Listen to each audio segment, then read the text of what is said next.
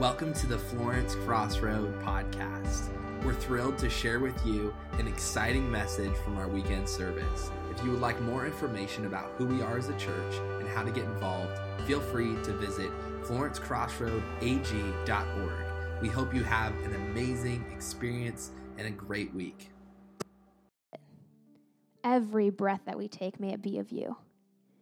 God, may we be strengthened and encouraged by you this morning. We need you so deeply. God, we give you praise and we give you glory because you are our strength.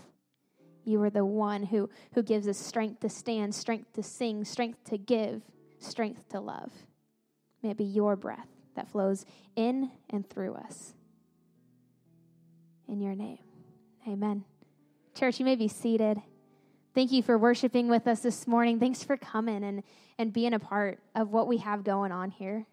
Because church just wouldn't be the same without you. Just so you know, like you are valuable, each and every person. It just wouldn't be the same. So I'm happy that you're here. We're all happy that you're here. I want to invite our ushers to come forward because we have another opportunity to continue worshiping and continue giving because we're not done yet. God's still got great things for this service and things to go beyond this service as well. And so this is our time where we can give our tithe and our offerings. And this is just another way to worship the Lord with what he's given us. And so we want to worship, again, not just on a Sunday morning, but we want to worship throughout the week. And God uses our tithes and our offerings to bless this church and the ministries that this church supports and the community that this church is in. That's what our tithes and our offerings do. It's a praise to God and a worship to him throughout the week to see what he's going to do and how he's going to bless some people that we may never meet, people that we may never shake their hands, but God is through what we give. So we give faithfully because we believe in what God can do with this offering. We believe that he can multiply it, that he can use it, and that he can go beyond just our sphere of influence. So church, let's pray this morning as we give that God would touch every corner of this city. God, I thank you for every person here, and I thank you for their faithfulness to worship you in song, to worship you in giving. And God, I pray that you would continue to move beyond even just the pennies and nickels and dimes and dollars that we give, God, but your love would be extended through it, that your love would be extended into all the different ministries out in this community. God, all the different spheres of people that are being touched by it. We thank you for your faithfulness to us, and we pray that you would bless this offering as we are faithful back to you. In your name, amen. And if you are in kindergarten through 5th grade, you may meet me at the door out there. Please don't run into the kids' room yet. Stay with Kara. She'll wrangle all of you. Go with this big kid, would you please? Amen. Amen. Aren't you glad for the team we have here? I really am. I'm thrilled with all of the people that God has brought around us, and we're excited for what the Lord is doing. You know, I was thinking about Trunk or Treat last year. I think every child in this community came through our parking lot.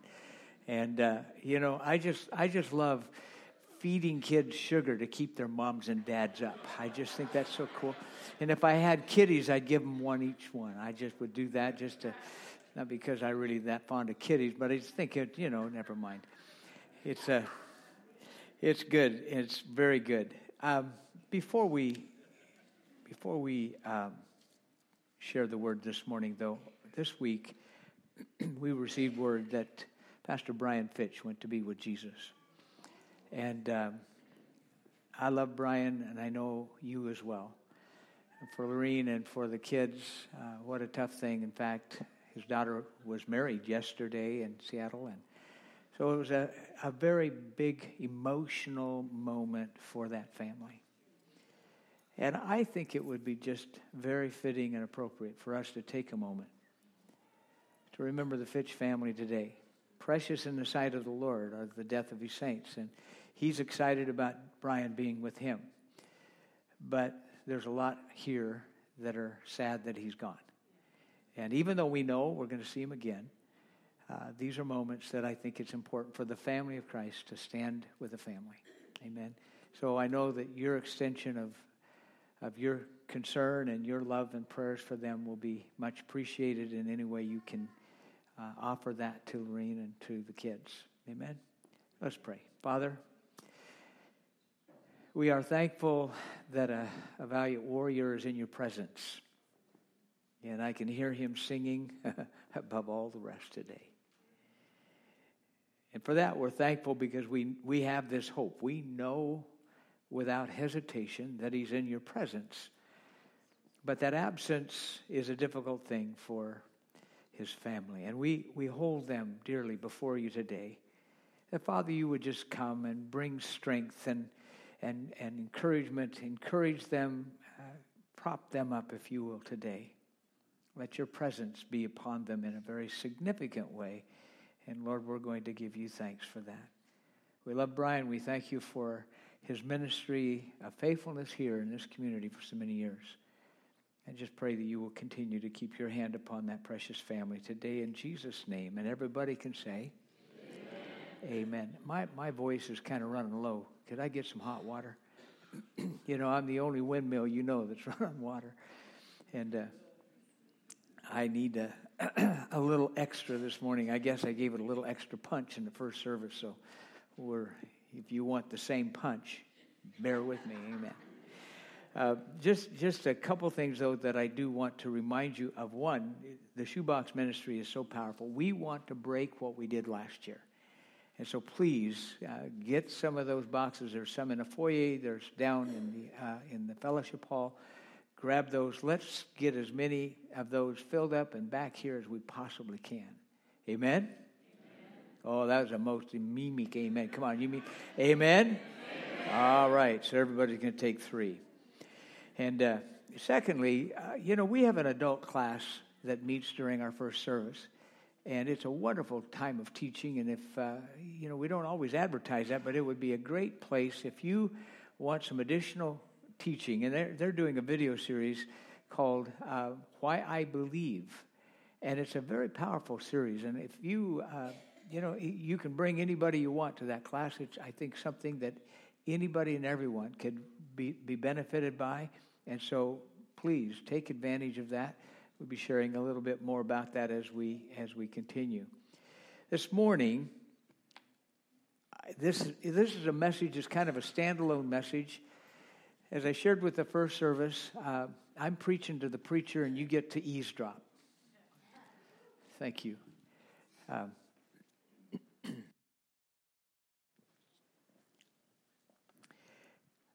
I don't know how it works for you, but I have been very, very concerned about the tenor and the divisiveness that's happened in our country. I'm very concerned about that. I'm troubled by that. I think if we are people of any kind of have any kind of sensitivities at all of us should be concerned about the tenor and the direction that it's taken.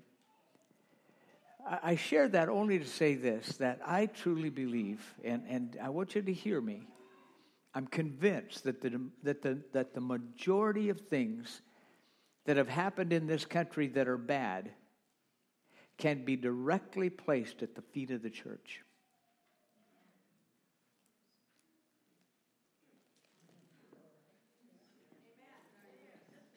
And I'll tell you why I believe that. I believe the Word of God. And the Word of God tells me, if my people which are called by my name will humble themselves and pray and turn from their wicked ways and seek my face, I will hear from heaven and I will answer their prayers and heal their land. Do we believe that? Then why don't we pray more? Why don't we pray more? If we truly believe that, why don't we take more time to pray? Why? And this is a challenge to me. This is something the Lord has He bludgeoned me good this week. Why aren't you praying more? And I began to really ponder that. I think a lot of times we pray, but we pray almost antithetically. We pray as though it's almost something we do. I want to share with you something the Lord has really spoken to me about today. Because I believe that we have not only the mandate to pray, but we have the authority to pray, and we have a God that hears and answers prayer. I read in 1 Timothy 2, it says, therefore I exhort first of all. Notice how he says that. First of all, that supplications, prayers, intercessions, and giving of thanks be made for all men. In verse 2 it says, for kings. We don't have a king. For presidents. And all who are in authority, that we may lead a quiet and peaceable life in all godliness and reverence.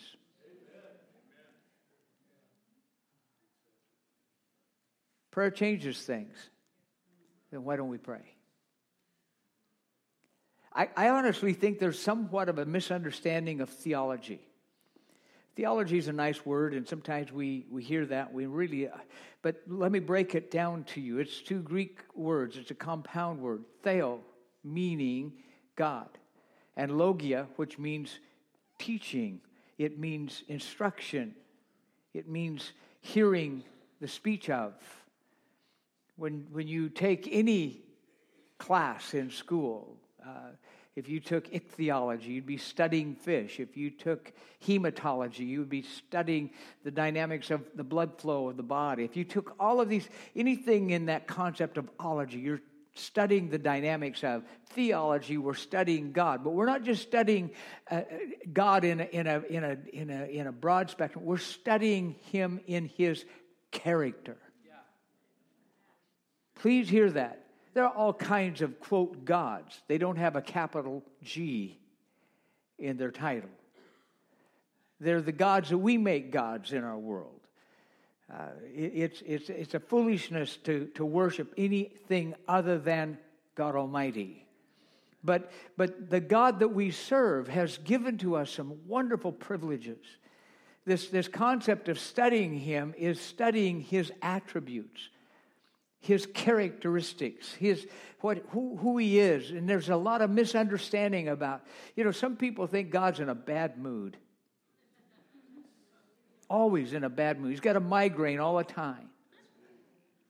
That's not the God that I see in the Bible. Yes, there are times when God is very upset. And yes, there's times when God will pour out His wrath. And we'll talk about that in a moment. But generally speaking, God, His character is merciful and loving and gracious. And when we speak about that being His character, that's not just an attribute of Him. God is love. I mean, He doesn't just have it. He is love. He is peace. He is long-suffering. You catch the difference? I might have the attribute, but I can't say that I am love. My wife could tell you. Yeah. I want to be loving. I want that. I'm striving for that. But sometimes some other things come out.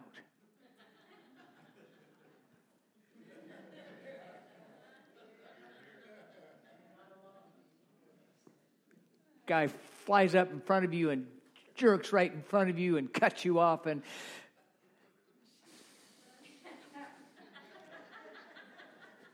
how loving are you? To the moon! Just wish you had a tank and run right over him for the glory of God. How loving is that? Okay. But the result of misunderstanding actually causes us to pray less. When we don't understand who He is, when we can begin to understand who He is. Oh, I tell you what, it would help you to be able to want to be in His presence, want to speak to Him, want to hear Him. There are two words. They're theological words, but they're really big words. One of them is the sovereignty of God. That's a powerful word, and too often, using that word, people blame God for things that happen in this world and our lives that God had absolutely nothing to do with. September 11th, 2001, 19 crazed men flew planes into buildings and into fields and killed over 3,000 people. God had nothing to do with that.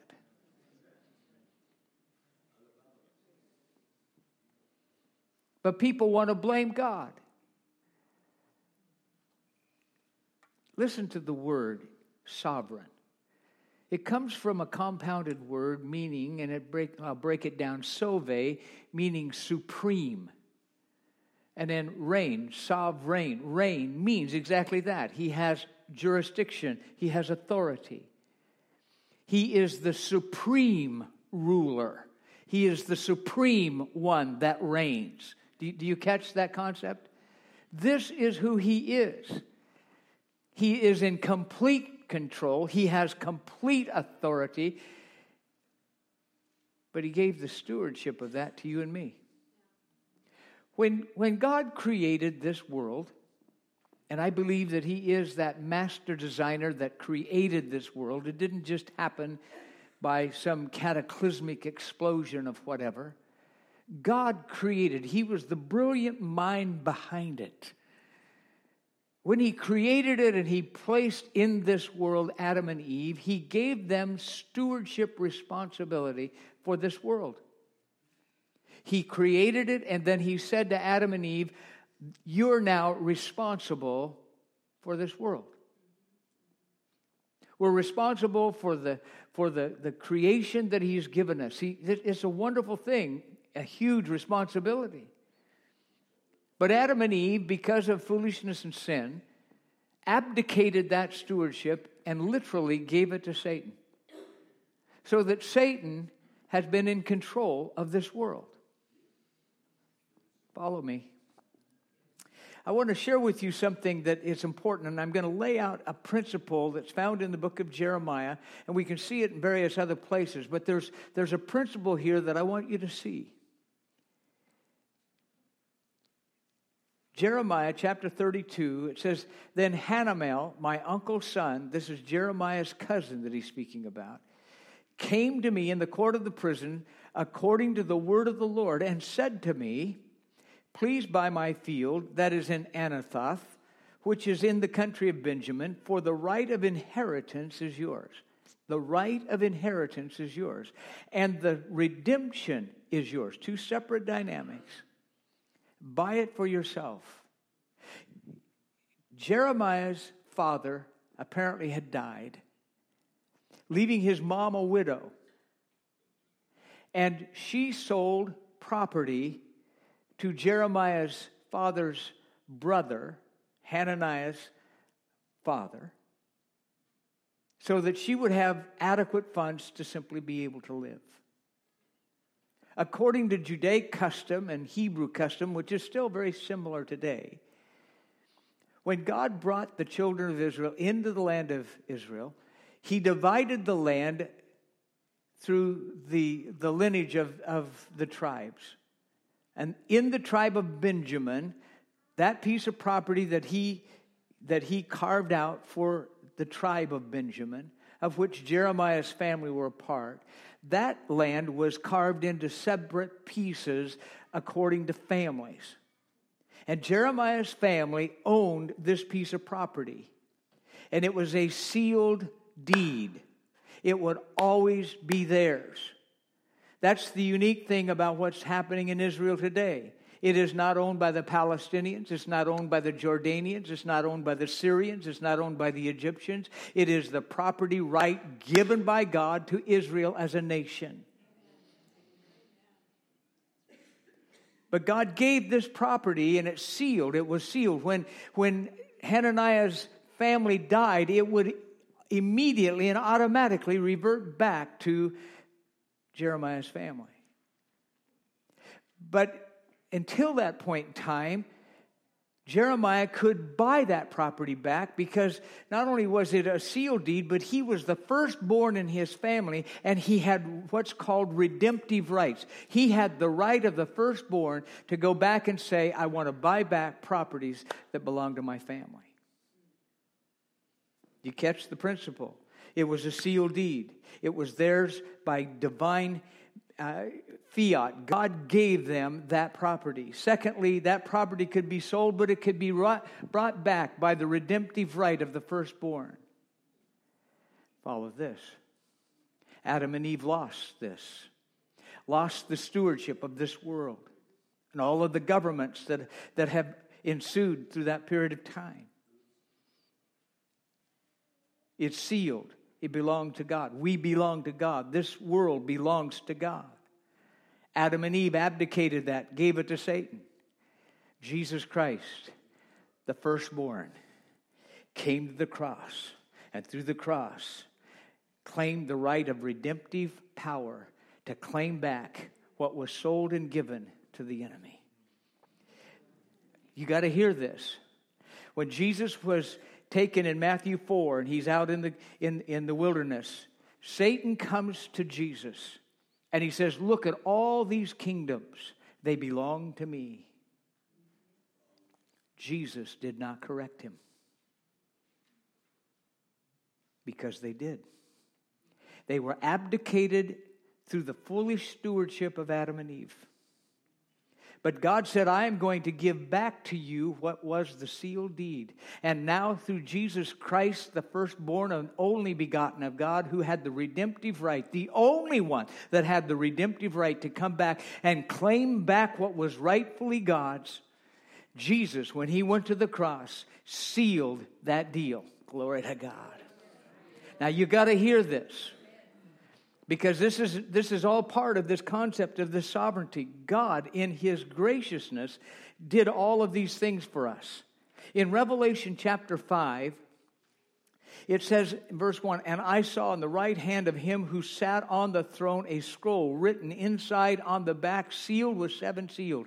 This is the redemptive gift of God. This is the sealed deed that I've been speaking about, that is speaking universally of this world and every soul and every spirit in this world. God sealed that. Do you know that it is the mandate and will of God that none would perish, but that all have eternal life? It is not the will of God that some perish and go to hell. That is not God's will.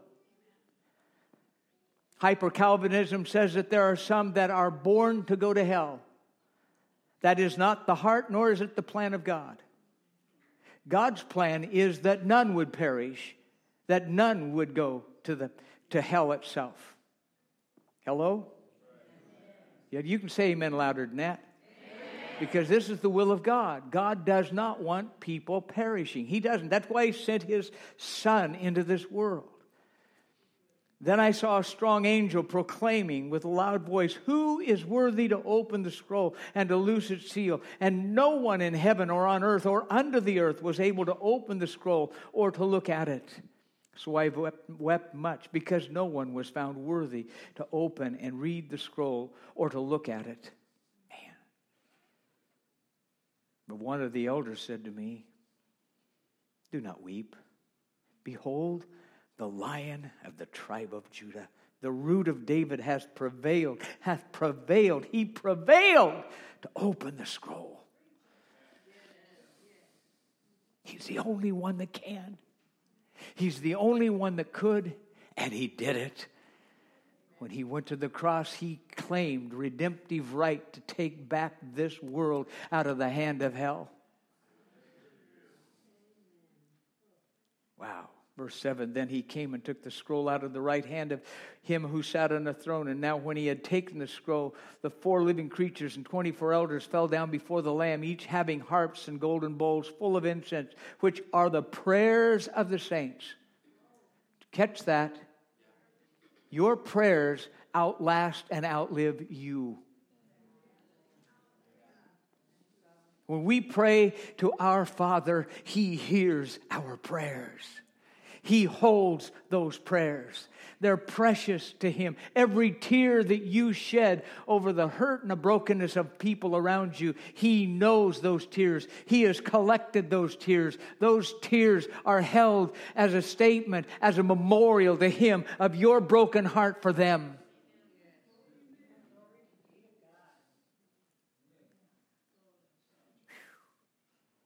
And they sang a new song, saying, you are worthy to take the scroll and to open its seals, for you were slain and have redeemed us to God by your blood out of every tribe and tongue and people and nation.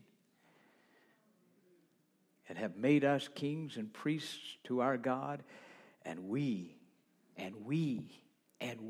shall reign on earth. Our world doesn't tell us that. And a lot of theologians haven't told us that. I was raised in a structure that, quite frankly, the things of the miraculous have ceased. That God doesn't do those kinds of things anymore. That He doesn't heal, that He doesn't deliver, that He does. What foolishness. First of all, you're looking at an antithetical dynamic to that whole concept. I am a miracle. You're a miracle. Because God saved us and delivered us and helped us. Jesus redeemed us out of every tribe, nation, tongue, and people. Hallelujah. Here's where the sovereignty of God helps us to pray. People say, well, God's going to do whatever He wants to do. No. God gave us authority, and we lost that authority to Satan. Jesus, the firstborn Son, came back and bought it back and gave it back to us. So that I now have that authority. It's not just a whimsical thing. It's not just a hopeful thing. It's not something that I just make. No, God gave you and me the authority to come into the throne room. He says, approach me with boldness. Come into my... He's given us invitation in the book of Hebrews to come boldly into the throne room of God. I can come into His throne room. I can come into His presence and I can ask Him whatsoever. He put no limitation. He didn't say you can ask this, this, and this, but forget this. Whatsoever you ask in my name. Whatsoever you ask in my name. I'm praying that God somehow brings civility back into the uncivilized nature of our nation. I'm praying that God would somehow bring compassion and heart in our nation. I pray that God would bring wisdom beyond anything any human being would know into the leadership of our nation. And get the church off of its amazing grace and on its face in the presence of God, to believe God and to intercede and to believe God for the miraculous once again. Can you say amen to that? When Jesus said in Matthew 16, I will build my church, He said it this way, I will build my church and the gates of hell will not prevail again. Doesn't mean it won't attack. They just won't. He will not be able to prevail. The enemy may come against us, but he will not win. The enemy may attack, but he is not going to conquer. The enemy may attack your life, but he will not win. Because He says it's my church. I will build my church, and the gates of hell will not prevail against it. And then He goes on. He doesn't leave it there. He says, and whatsoever you bind on earth, I will bind in heaven. Whatsoever you loose on earth will be loosed in heaven. I want you to know that heaven will be in agreement with people who will come before the throne of God and recognize that, yes, He's sovereign. Yes, He rules. But He's given to us the responsibility to stand in the gap, if you will, and pray and believe. Hallelujah. The reason to pray is because of the sovereignty of God. Please hear that, because He is the one and only that can do something about it. Remember this. When you pray, you're not just praying to the air. You're praying to the supreme ruler of the universe. And He's given you the invitation to come into His presence. Hallelujah.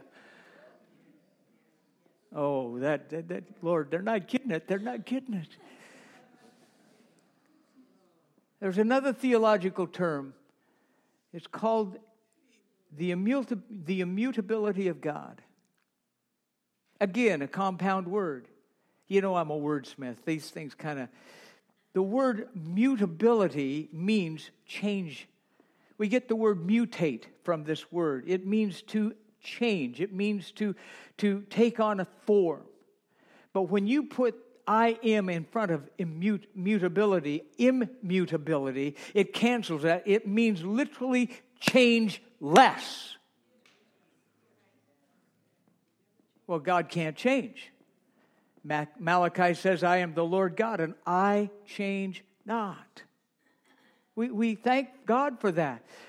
We look at those passages and we're grateful. James says, and every good gift and every perfect gift is from above and comes down from the Father of lights, with whom there is no variation or shadow of turning, meaning He doesn't change. But where we get it all messed up is this. That's speaking about His character. His character will never change. His grace will never change. His compassion will never change. His loving kindness will never change. His mercy will never change. That's what's unchangeable. But God can change His mind.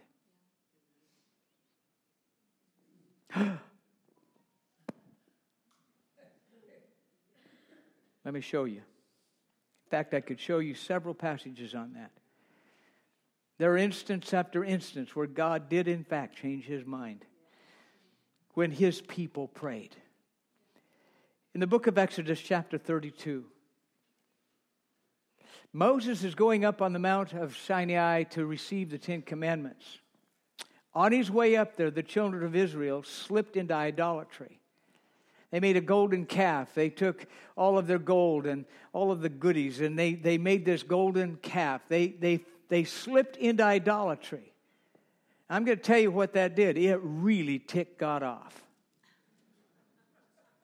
You don't want to ever have Him say, "Don't make me come down there." I mean, this was tough. This was such enmity. The idea of listen. He took them out of bondage. He took care of every situation. He took care of all of their clothing needs. He took care of all of their travel. He gave them air conditioning in the heat of the desert. He gave them a cloud. He gave them fire at night to warmth. He gave them food and water. He took care of He stood back every enemy that would come against them. He opened the Red Sea when there was no way to go. He opened a way for them to go, and they come with this attitude. Ungrateful, selfish bunch of little pigeon. Oh, I tell you, God was mad. How ungrateful, how beneath God were they in this situation. And so Moses is coming up and he's concerned and God says, "Now therefore let me alone. Moses, I've made up my mind. My wrath hath burned hot against them, and that I may consume them. And I will make of you a great nation." God had in mind to wipe out the children of Israel because of ingratitude, because of idolatry, because of all of the foolishness that they'd entered into. Then Moses pleaded. You know what he did? He prayed. He pleaded with the Lord, his God, and said, "Lord, why does your wrath burn hot against your people, whom you have brought out of the land of Egypt with great power and with a mighty hand? Why should the Egyptians speak and say, He brought them out to harm them, to kill them in the mountains, and to consume them from the face of the earth? Turn from your fierce wrath and relent from this harm to your people. Remember Abraham, Isaac, and Israel, your servants, to whom you swore by yourself and said to them, I will multiply your descendants as the stars of heaven. And all this land that I have spoken of, I give to your descendants, and they shall inherit it forever." Verse 14. So the Lord relented from the harm which he said he would do to his people. If you take the word relent, remove the L, and put in a P, it says what? Repent. We have the idea to repent means repent from sin. And it can be used that way. But repent simply means a change of mind. A change of mind. Of the 140 plus times this word in the Hebrew is used in the Old Testament, 41 times it's used as repent. It's interchangeable. God repented. Whoa, you just lost me there. Follow me. He didn't repent from sin. He changed his mind. He changed his mind because one believer came before him with a heart and a passion, and God answered the prayer of a passionate heart. Wow. That's not enough. How many of you remember Jonah? What a turkey. He was a prophet. God used him. And God spoke to him and says, I want you to go to Nineveh, and I want you to preach to them that if they don't repent in 40 days, I'm going to wipe them off the face of the earth. And Jonah says, not in your life. And he gets passage and goes to, where'd he go to? He went the other way. Brain freeze. Okay. He went to Tarshish. All right. He went to Tarshish. That's 180 degrees from Nineveh. And you know the story. The ship comes into a storm and everybody gets scared and they pitch him over and a fish takes him and he's inside a fish's gullet for 3 days. And, you know, a wayward prophet even makes a sick fish or fish sick and he heaves him up. And can you imagine what that would have looked like? Can you imagine, first of all, I mean, I'm a fisherman. I can't even imagine a fish big enough I'd love to catch that fish. But here he is in the entrails of this fish for 3 days. I imagine he's somewhat bleached and wrinkled and not the most savory person to be around. And I bet he came out and he had strands of seaweed and other critters. And I imagine when that fish belched him up on the beach, people saw him and, I mean, he looked like the living dead. They thought zombies really happened. And he goes into Nineveh. I mean, it probably was part of the reason that the Ninevites actually turned to God. And just a thought.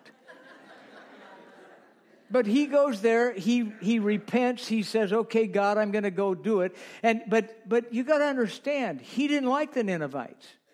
He hated them. It was almost as bad as the ducks and the dogs. I mean, it was just a bad thing. And not quite that bad, but almost. And so he goes there and he doesn't preach with any compassion. He preaches with a desire. God is going to wipe you off the face of the earth. And I'm glad. This is kind of the way he did it. And guess what? They repented. And then he's really ticked off. He was a racist. He was a bigot. He was mean-spirited. He had no love and compassion in him. Can you imagine that? But here's the key. God gave them the opportunity. This is the end result. You don't change, this is what's going to happen.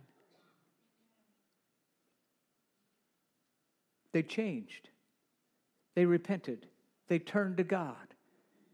And God relented of his edict.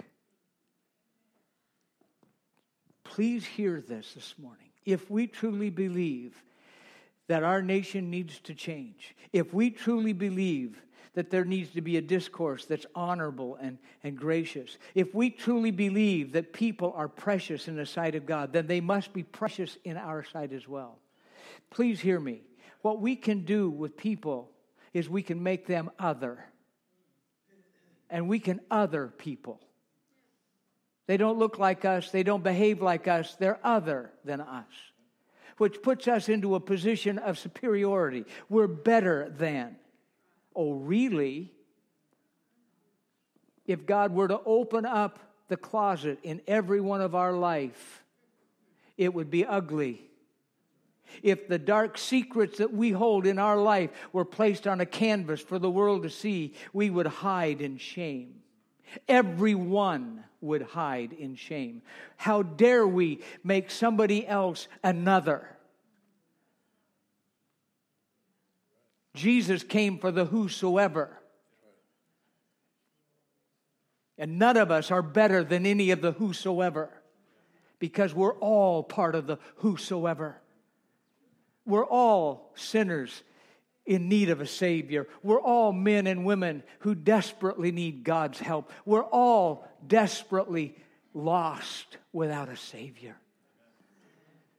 We can categorize people. We can name them. We can label them. We can call them this. We can call them that. But Jesus simply says, they're my children.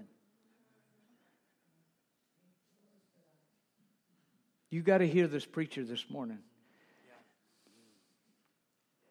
Because this idea of classifying people in categorizing them and making some better than others, that has to stop, and it must stop in the church of Jesus Christ.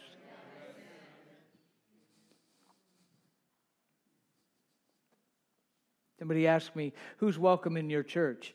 Whosoever. I can't think of a better place to be for any person, any place, any way, whatever their background, whatever their ethnicity, whatever their gender, whatever that means anymore. Seriously, folks, people are in confusion today. When they're in that kind of confusion, do you understand what that breaks the heart of God? And they're in a confusion because the enemy of our soul has lied and lied and lied. And people have bought into the distortion of the lie. We don't categorize people by male, female, by white, black, or any other color. We classify people as the whosoever. We classify people as part of the human race. We're part of a family united. Yes, we're different. Yes, we think different. I can tell you that my wife and I think different. I'm male, she's female. That's just enough right there. But church,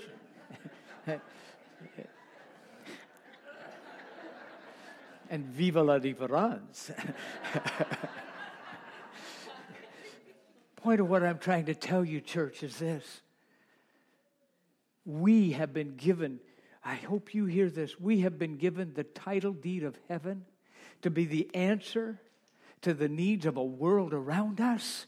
We have the right and privilege to walk into the throne room of God, the superhuman, supernatural potentate of heaven that has all answers, all authority, and all ability. And we can come into His presence and He will hear us.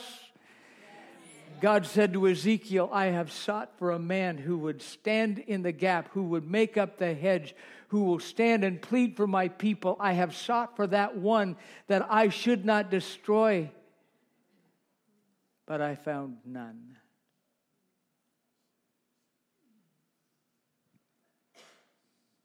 We need to pray. I've got grandsons that need God. I've got family members that need God.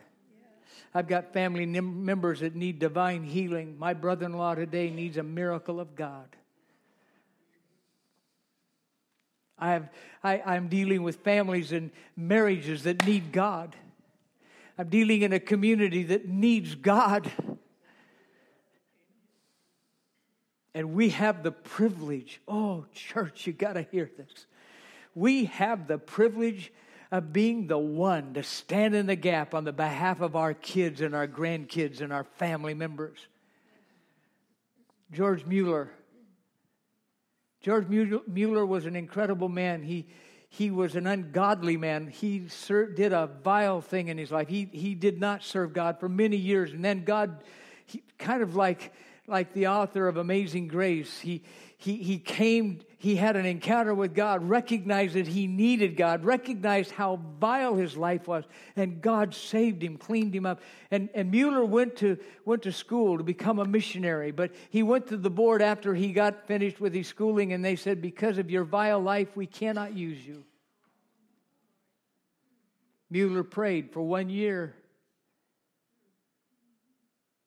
He went to a community, felt that he was to go to this community, and he went and he came to this church, and he asked, is the pastor of the church here? And they said, no, we're without a pastor.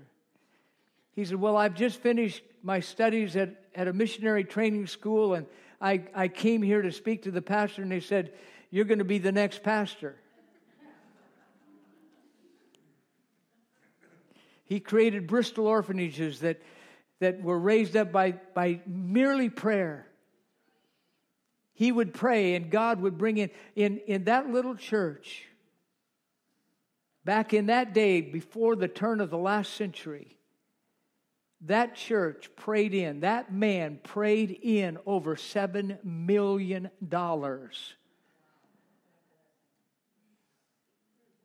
To get you an idea, the Louisiana Purchase was $14 million.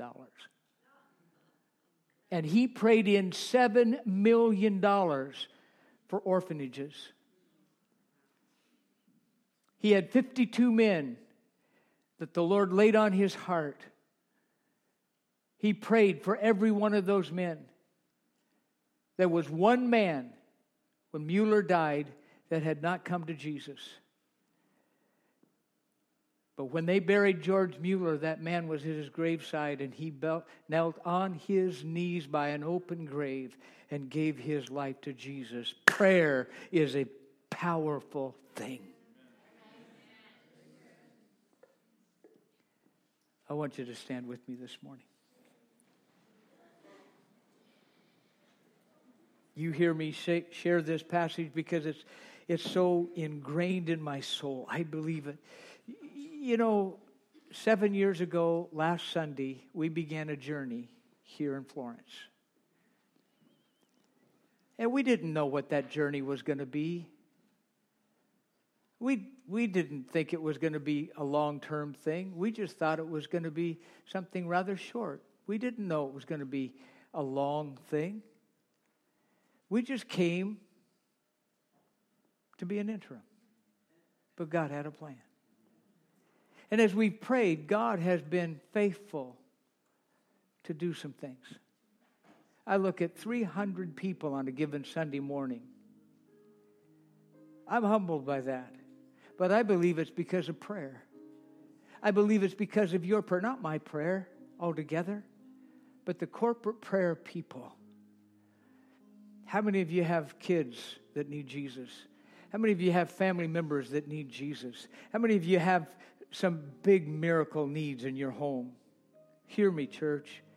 Our God still answers prayer.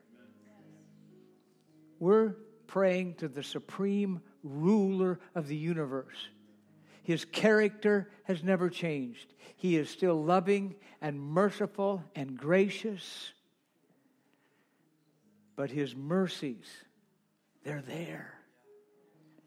And the Holy Spirit can speak into the heart and into the life, and he can bring to memory into the heart and into the life of people. He can bring to memory the heart and soul of where people have been. Lost a friend a number of years ago. He was a prisoner of war in Vietnam. He was the highest ranking prisoner of war in that war. Raised in Assemblies of God Church, went into the military, rose in rank. In that 6 by 9 foot cell, isolated many times in the dark without any companionship. I said, Robbie, how did you make it? He said, I prayed. And the Holy Spirit would bring back into my memory lessons that I learned in Sunday school, would bring back thoughts of messages that I heard in the pulpit. Bring back to me, because they didn't have a Bible. He said, bring back to me the memory of passages of Scripture. And he says, the Word of God, those lessons from the Word kept my mind. I believe in prayer. And I believe that we can pray for our family members. So the question, who will be the gap standers? Who will stand in the gap for your kids? Will you? Please hear this. You're not talking to a God that's in an empty space. I believe that God, if I could give you a visual, He's leaning over the balustrades of heaven and He's listening.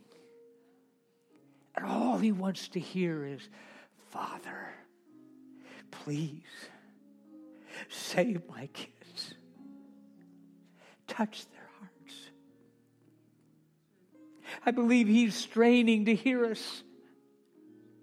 Won't we pray?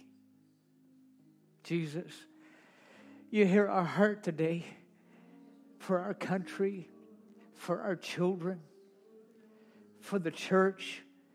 Not just this church, but God, every church in this town. Oh God, would you bring a heaven-bathing presence of your Spirit into every pulpit. Put a fire in the belly of every preacher that would share the word uncompromising.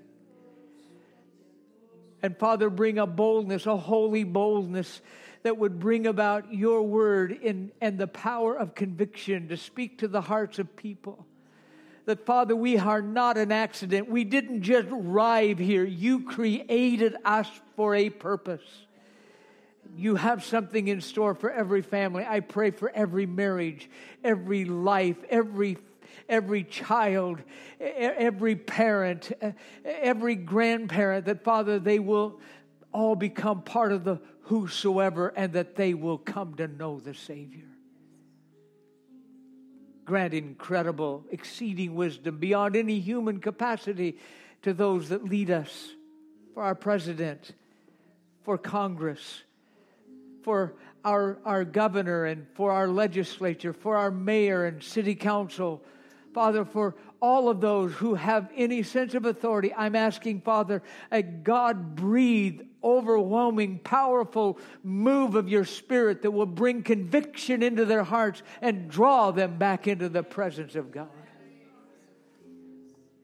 As your word says, that we could live peaceable lives. Father, we know you can do it. Help us to do our part. Help us to get involved and not be passive. Help us to make our votes known when we need to do so. Help us to pray, oh God, every day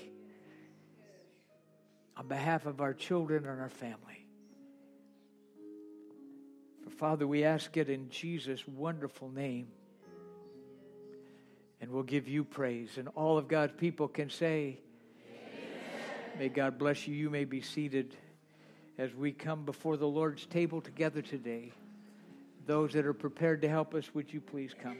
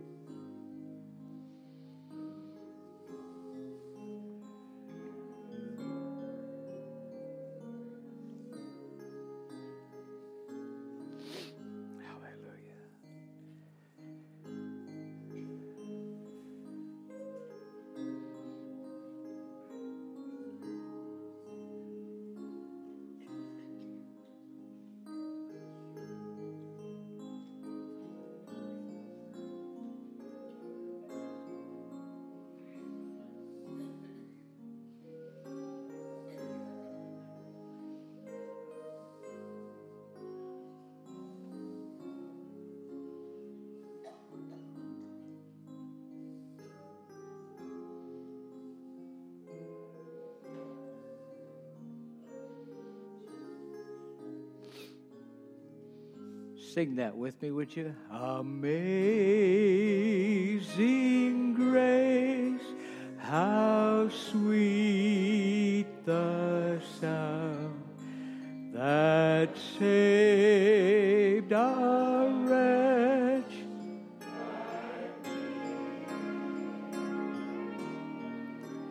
I once was lost, but now I'm found. Was blind, but now I see. Paul writes, "For I received what I am about to deliver to you, that the Lord Jesus, on the same night in which he was betrayed, he took bread. And when he had given thanks, he broke it, said, 'Eat this as you would in remembrance of me.' And afterwards he took the cup, saying, 'This cup is the new covenant in my blood. This do as often as you would in remembrance of me.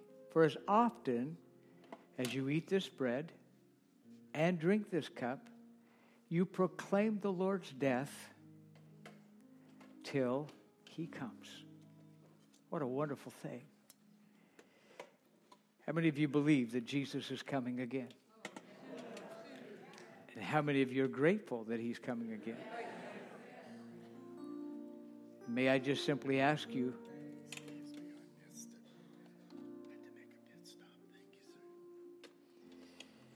and I'm grateful that he's coming again,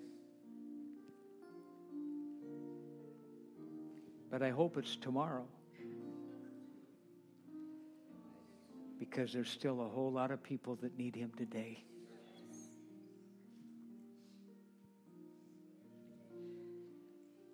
You understand what I'm saying? But he is going to come as a thief in the night. May we be prepared. Oh, God, help us to be more equipped and to touch more people. Amen. Pastor Jeff. Has everyone been served that would like to be served? We just don't want to we want to make sure no one misses out. Cool. I'm thankful in Galatians 4 that it says that Christ came and that we are adopted as his children. We are his heirs. And so would you hold up the cracker that represents the body of Christ with me this morning? And just proclaim, can we do this together? Can we say this together? I'm a part of the body. Can we do it? There we go. We are a part of his body. We are part of his family. Not by resemblance, but by his love for us. And that changes our hearts. A couple weeks ago, I got to meet with my family and my siblings, and my sister lives in the LA area, and her husband adopted a boy and a girl that are siblings from the foster care system there. And it was the most beautiful thing to see them run to their parents and say, "Mommy, Daddy, I love you." Their whole lives, they've been bounced from home to home to home, never knowing that, never having stability. And so for them to call out, "Mommy, Daddy, I love you," that is us, friends. That in the midst of our mistakes, in the midst of the human condition that plagues our hearts and the tension that we face daily, his love and his grace abounds. That while we were still sinners, Christ became sin, that we might become righteous and right in his eyes. And so, yes, we celebrate the fact that Christ was broken for our wholeness, that we could be a part of the family of God. Let's pray together. God, we thank you for your sacrifice. We thank you that we are adopted, God, not because we resemble righteousness where we were, but because your love is great. And because of your love, we can call on you as our Father. We can walk forward in the confidence that you hear us when we speak. And we can take hold of the claim of our inheritance that we are the stewards of this world. We will steward the call on our lives, God, to go into every nation, to our backyard, to our neighborhood, to our schools, to our homes, and proclaim your goodness. God, may we resemble you in a greater capacity. May your love, God, mark our hearts, mark our speech. God, may we be driven to our knees to pray, to seek you, God, to humble ourselves. May our hearts be broken for what's broken, what breaks yours. Thank you, Jesus. In your name, amen.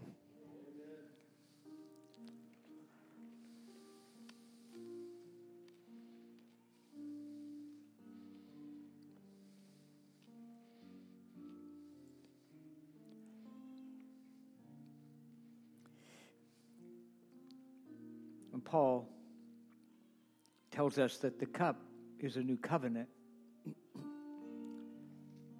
Interesting word, covenant.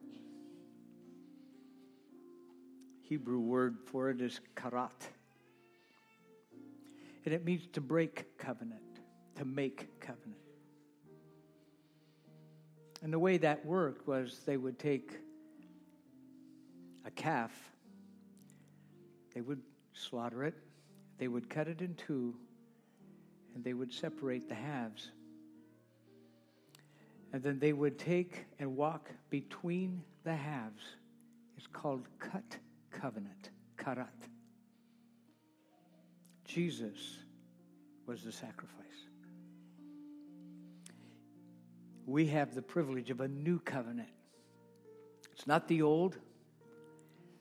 It's not based and built on performance. It's based and built on relationship. Pastor said it so well. We've been adopted. We're in the family. And what a privilege it is to be a part of that family. Father, what a beautiful day it is to know that we celebrate and serve a risen Savior. You didn't have to come into this world, Jesus, and yet you did. You certainly didn't have to look in favor upon my life, but you did.